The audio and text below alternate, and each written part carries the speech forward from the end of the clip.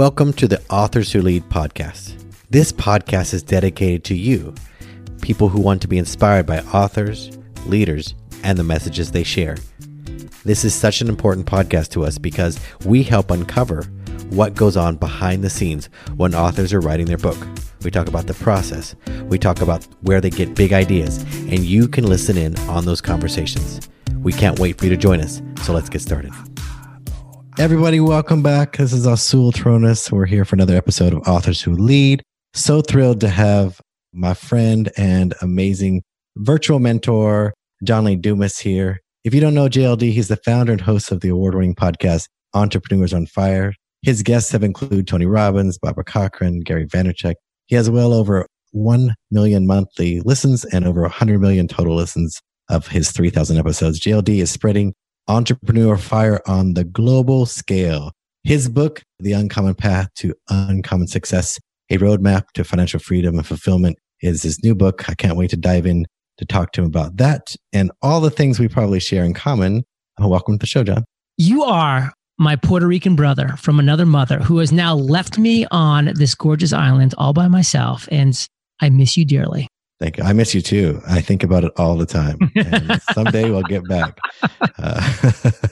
It's really great that, the first time we spent any significant amount of time that wasn't at a conference waving, whether it be on the stage of Youpreneur or some other place, was at your house in Puerto Rico and Palmas, which is really awesome. And I actually had no idea that Selena, another mutual friend, was going to be there, but she was there. And I felt like it was it's like a family reunion when you go to John's house because everyone you know is like there. So and it's only gotten more so. I mean, the people who have moved down here, it's just mind blowing, and it's only just begun. Yeah. It's amazing. I serve on the board for Illuminated Life School for Heidi's organization. Heidi, yeah. Yeah. So I still have a strong connection, and that's what's always going to keep drawing me back to Puerto Rico. So I will be back on the island shortly. I promise. Well, in 6 years, my child, who is not yet a glimmer in the eye of anywhere, so don't get any ideas. But if I have a child in 6 years, he or she will be in Illuminated Life School. That's awesome. That's great to hear.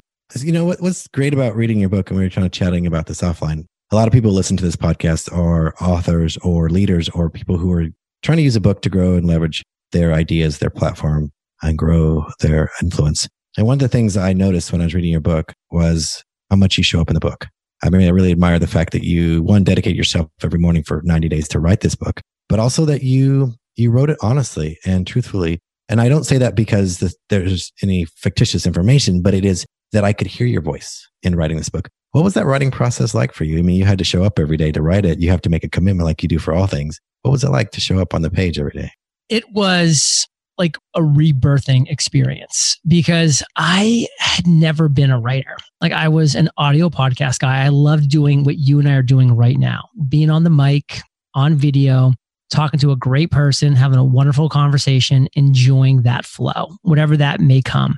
And sitting down to stare at a blank white piece of paper, that was just a different world for me. And it didn't come easily. It did not come overnight for sure. And I knew that if I was going to take on that task of actually writing the book, which I wrote every one of those 71,000 words. I mean, I even got the contributions from these 17 all-star entrepreneurs to go into the book, but it was an audio contribution. I had them submit. And then I wrote the words that I wanted to put into their contribution. And every one of those words was intentional. It came from a place of, wanting to serve, but also of oh my God, this is so difficult. So you mentioned 90 days, that actually is a point in the book where I wrote that, where I was at my 50,000th word and I was at my 90th day. I wrote for another 5 months and another 50,000 words. So it was actually 8 months. It was 480 writing hours because I keep track of that stuff. And it was so much work to get to what was 100,000 words, which has now been, thanks to my amazing editor over at HarperCollins, whittled down to 71,000 words. It cannot be a word less. And this book was purely like a passion play where I wanted to wake up every morning and write for at least 2 hours in this book, my best 2 hours of the day, which are the first things that I did. So no email, no social media, nothing. I sat down with my freshest, best 2 hours of the day and I wrote this book. And then I shut it off after 2 hours because I said, anything I write going forward is not going to be as good because I'm already kind of losing a little bit of my mental acuity, my sharpness. So I did my words for the day. Let's save it for tomorrow now. And I was able to keep on pace. Like I knew where I had to be every day to keep up for that August 17th deadline of submitting my final first draft. And I was able to do it. But man, it was a commitment. Right. That's what it is. It's a commitment. I say, don't make a book a goal. Make it a commitment. It's like anything. A yoga practice isn't a commitment. If it isn't a commitment, it's just something you did that day, yesterday, or whatever it was. Commitment is something you can show up for every day. So I appreciate that. It wouldn't be great to hear that if you wasn't so committed to the process. You know, one of the things that struck me is when you were revealing sort of your journey, because you've talked about your journey so many times on your own podcast and others, but to like write it into words like this is, it feels a little more permanent. Like you're like, I've told it different ways. I forgot details sometimes. I added them other times. What was it like for you then, like commit to the page, the sort of the journey of JLD as you started from where you were when you were going off to a tour of duty and coming back, and this amazing commitment you made to those 4 fallen soldiers to start and make your life worthy of something? Committing to the page, I think, is a really powerful phrase. And I'm really glad you use those words because that's what it felt like. You know, when you're being interviewed and you're kind of like saying, yeah, you know, I was an active duty officer for 8 years. And I was like, oh, wait a second. I should have said 4 years because I was inactive for 4 years. And like, there's like little things you just kind of say during an interview that like, you're like, okay, I got to remember like it was actually this. That's fine because you're doing your best, but you know, it was 20 years ago and blah, blah, blah. But when you're committing to the page, like when you're writing your story, that's essentially, you know, going to be etched in stone, for lack of a better word, you're kind of just like, man, like, let's get this right. So, I mean, I was looking up dates. I was going over like ancient emails from my, you know, Hotmail account back in the day to confirm that like all these things were right. I actually wrote essentially letters to my family every week that I was in Iraq. Like I went back and read those for the first time to like catch myself up on some things. And it was crazy that I was like really going so nitty gritty in the details just to make sure that I got them right. Like the dates, the times, everything. And it was a process, but I wanted to use your phrase, which I love. I wanted to commit to the page and I wanted to know that what I wrote down was 100% correct, was 100% true, and would stand the test of time. So all of those things went into it. And again, just made the process very intense and sometimes very painful. Yeah. I try to remind people the act of writing isn't hard. It's all the stuff that happens in between your ears when you're trying to write that's difficult. Because really it's one word after the other, right? That's not complicated. You know what I heard one time, and you might have heard this. I can't attribute it. It was definitely a female author I read it from. And this is way before I ever thought I was going to write a book, but it stuck with me so much that I thought about it over and over again while I was writing my book, is that when you sit down to write a book and to write your words and to write your pages, that white tennis shoe in the corner of your room that has a little dark smudge will suddenly become the most important thing that you need to do immediately to clean, that otherwise would have remained there collecting dust for months on end.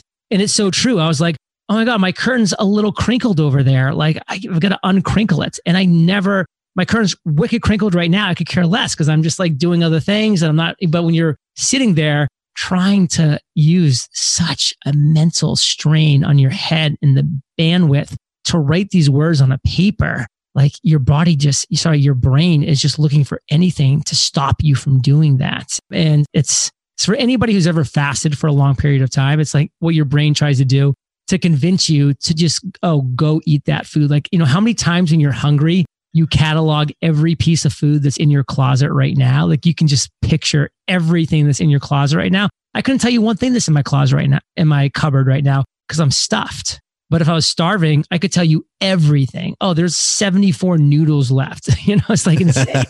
Right. I tell my office is so clean because I'm a writer, because there's always a better thing to be doing besides writing, like the junk drawer, you know, the glove compartment in the car.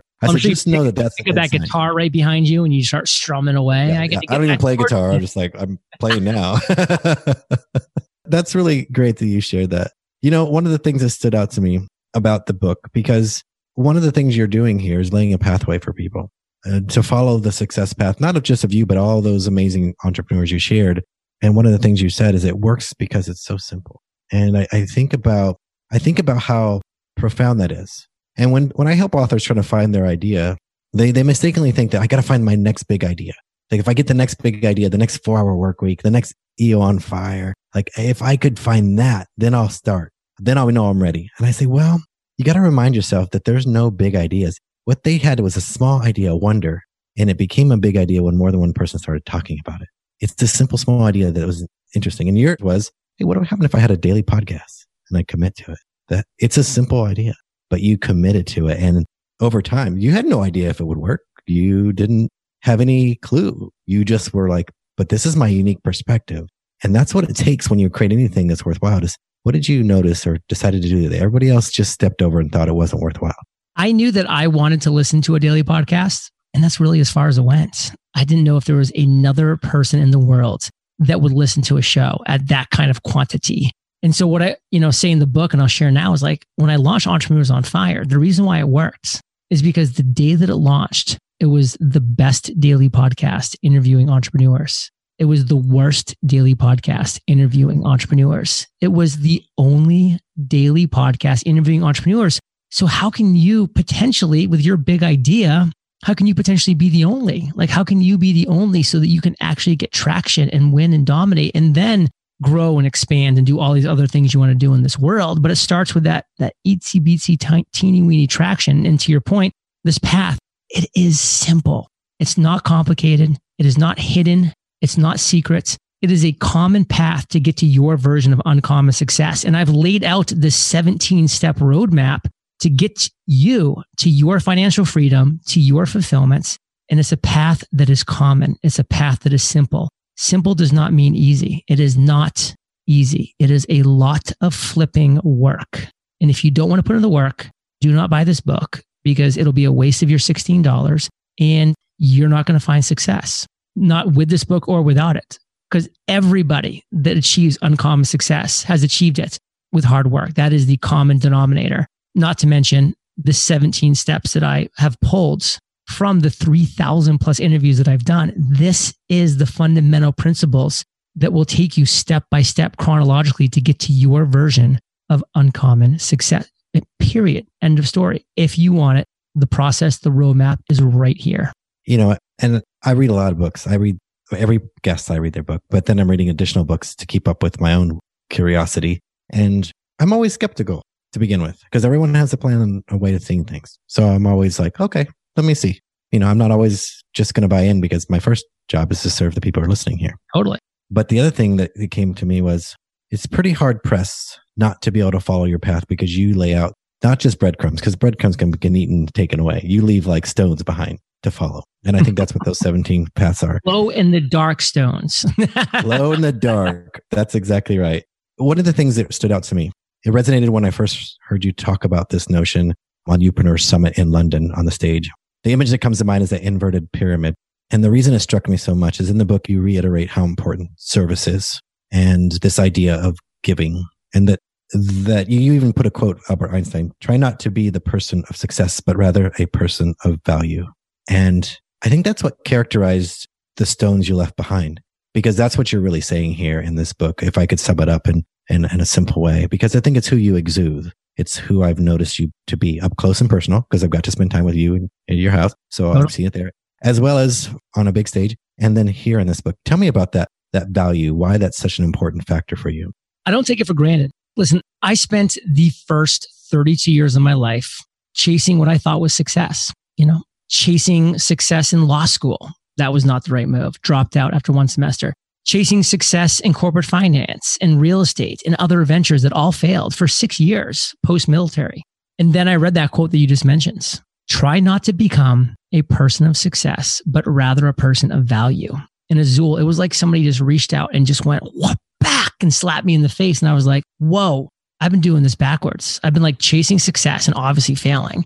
And I can honestly look in the mirror and say, I'm not doing anything of real honest value in this world.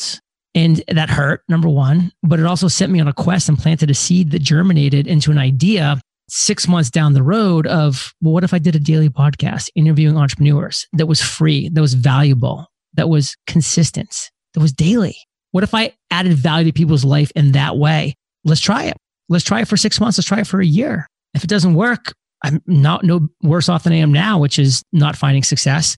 And that's when success found me. because I was a person of value every day. Now, overnight, no. Over a week, no. Over a month, no. I didn't make money for almost 13 months, essentially, besides a little bit here, a little bit there.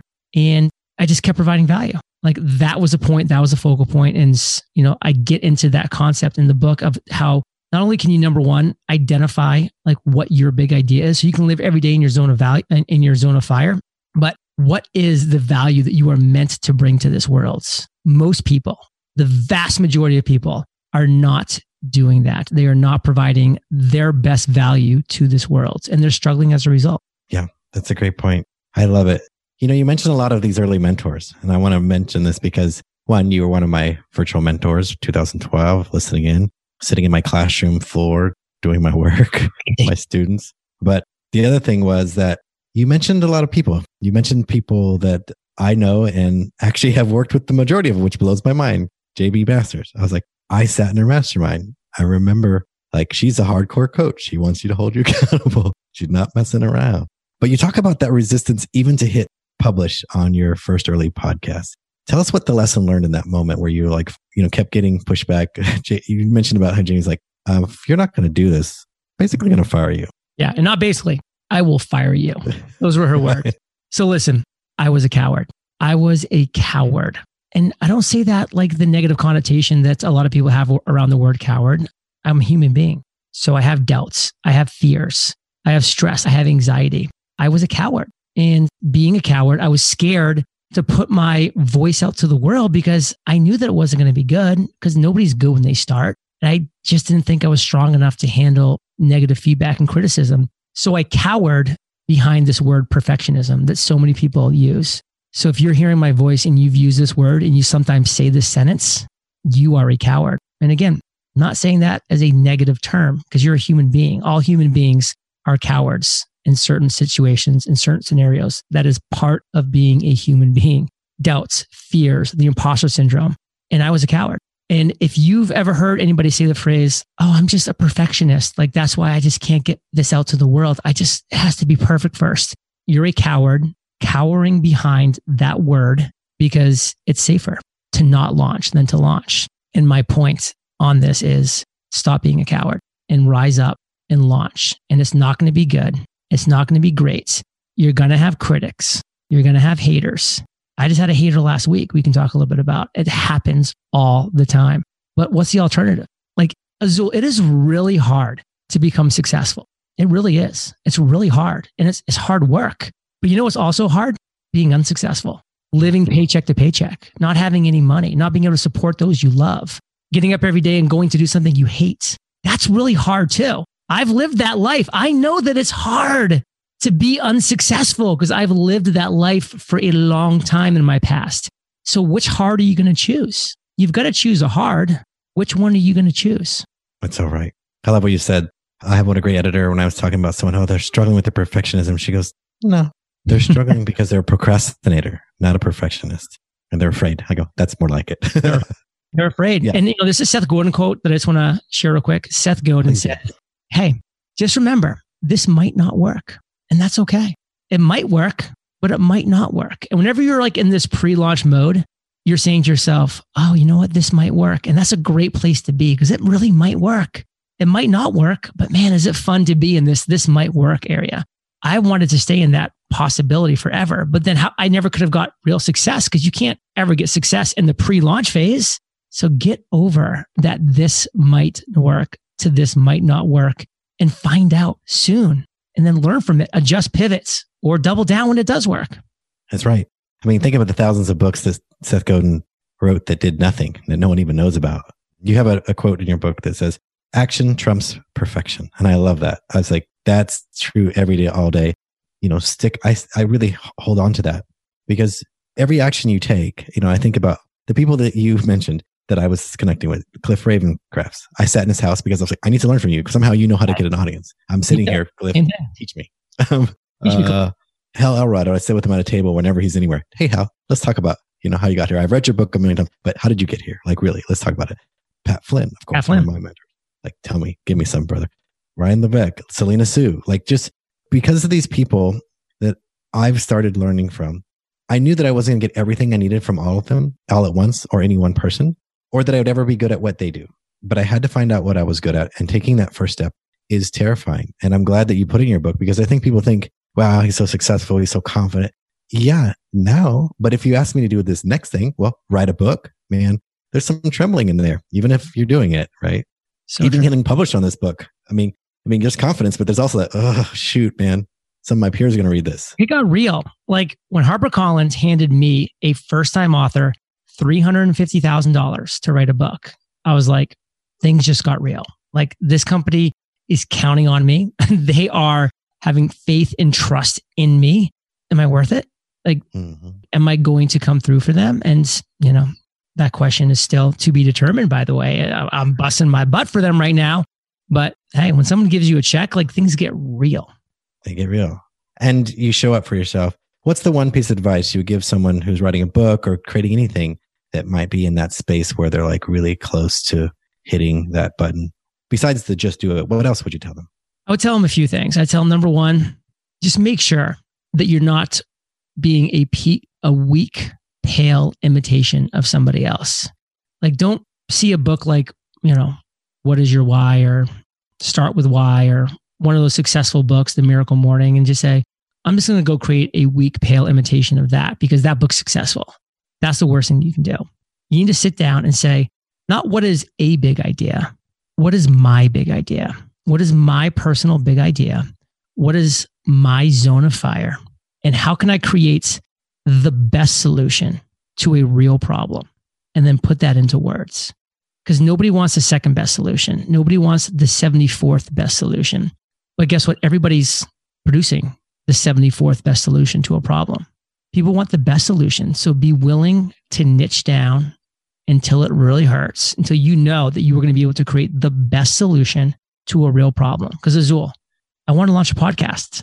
That was a lot of competition. What about a business podcast? I niched down a little bit. That's still a lot of competition. I'll interview entrepreneurs like that in the business space. A little bit better, but there's still competition there. People like Pat Flynn are doing it. Andrew Warner are doing it. Okay, but they're doing it once every 2 weeks. What if I 10x'd them? What if I did a 7-day-a-week podcast? Again, that's why the day I launched this podcast 9 years ago, it was the best daily podcast interviewing entrepreneurs. It was the worst daily podcast interviewing entrepreneurs, but it was the only daily podcast interviewing entrepreneurs. It was the best solution to a real problem. People that said, I want a podcast with a successful entrepreneur waiting for me every day when I wake up so I can be inspired by another individual about their story, their journey. That's what people wanted. And that's why Entrepreneurs on Fire won. And that's why that now I've interviewed 3,000 of these successful entrepreneurs, all the names we mentioned.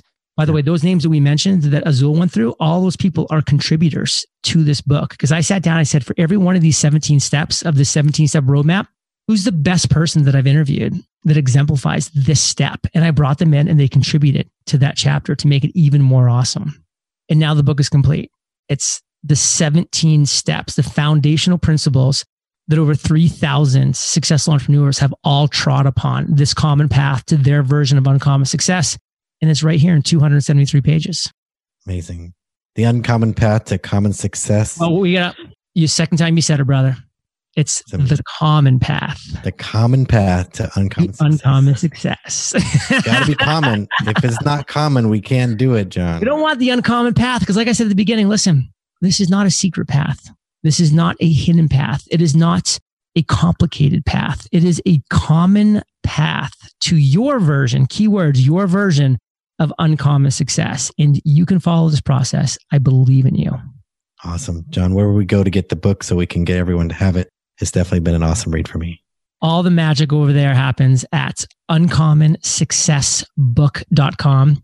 You can read a chapter of the book there. You can see a video with details about the book. You can see the endorsements by Seth Godin, Gary Vaynerchuk, Neil Patel, Erica Mandy, Dory Clark. You can see the 5 insane bonuses for those action takers who pre-order the book, which, by the way, all the bonuses disappear the day the book launches. Just a little sneak peek of one of the bonuses, by the way. I am shipping all 3 of my journals, the podcast, the mastery, and the freedom journal. I am shipping to your door, literally losing money on every pre-order, which is not the point. The point is getting this book into your hands by making it a no flipping brainer. There's 4 other bonuses. You can read about them over at uncommonsuccessbook.com. Awesome. Thank you so much. John, it's been awesome. It's been a pleasure. I appreciate you and everyone who listens. You're the man. Thank you for listening again to another episode of Authors Who Lead. We appreciate you being here, and we hope you subscribe so you get this delivered to your device every week. And if you haven't left us a review, please do so. It really helps. And if you have a book in your heart, you've been wanting to write a book, please go to authorswholead.com and join us on this journey of becoming a published author.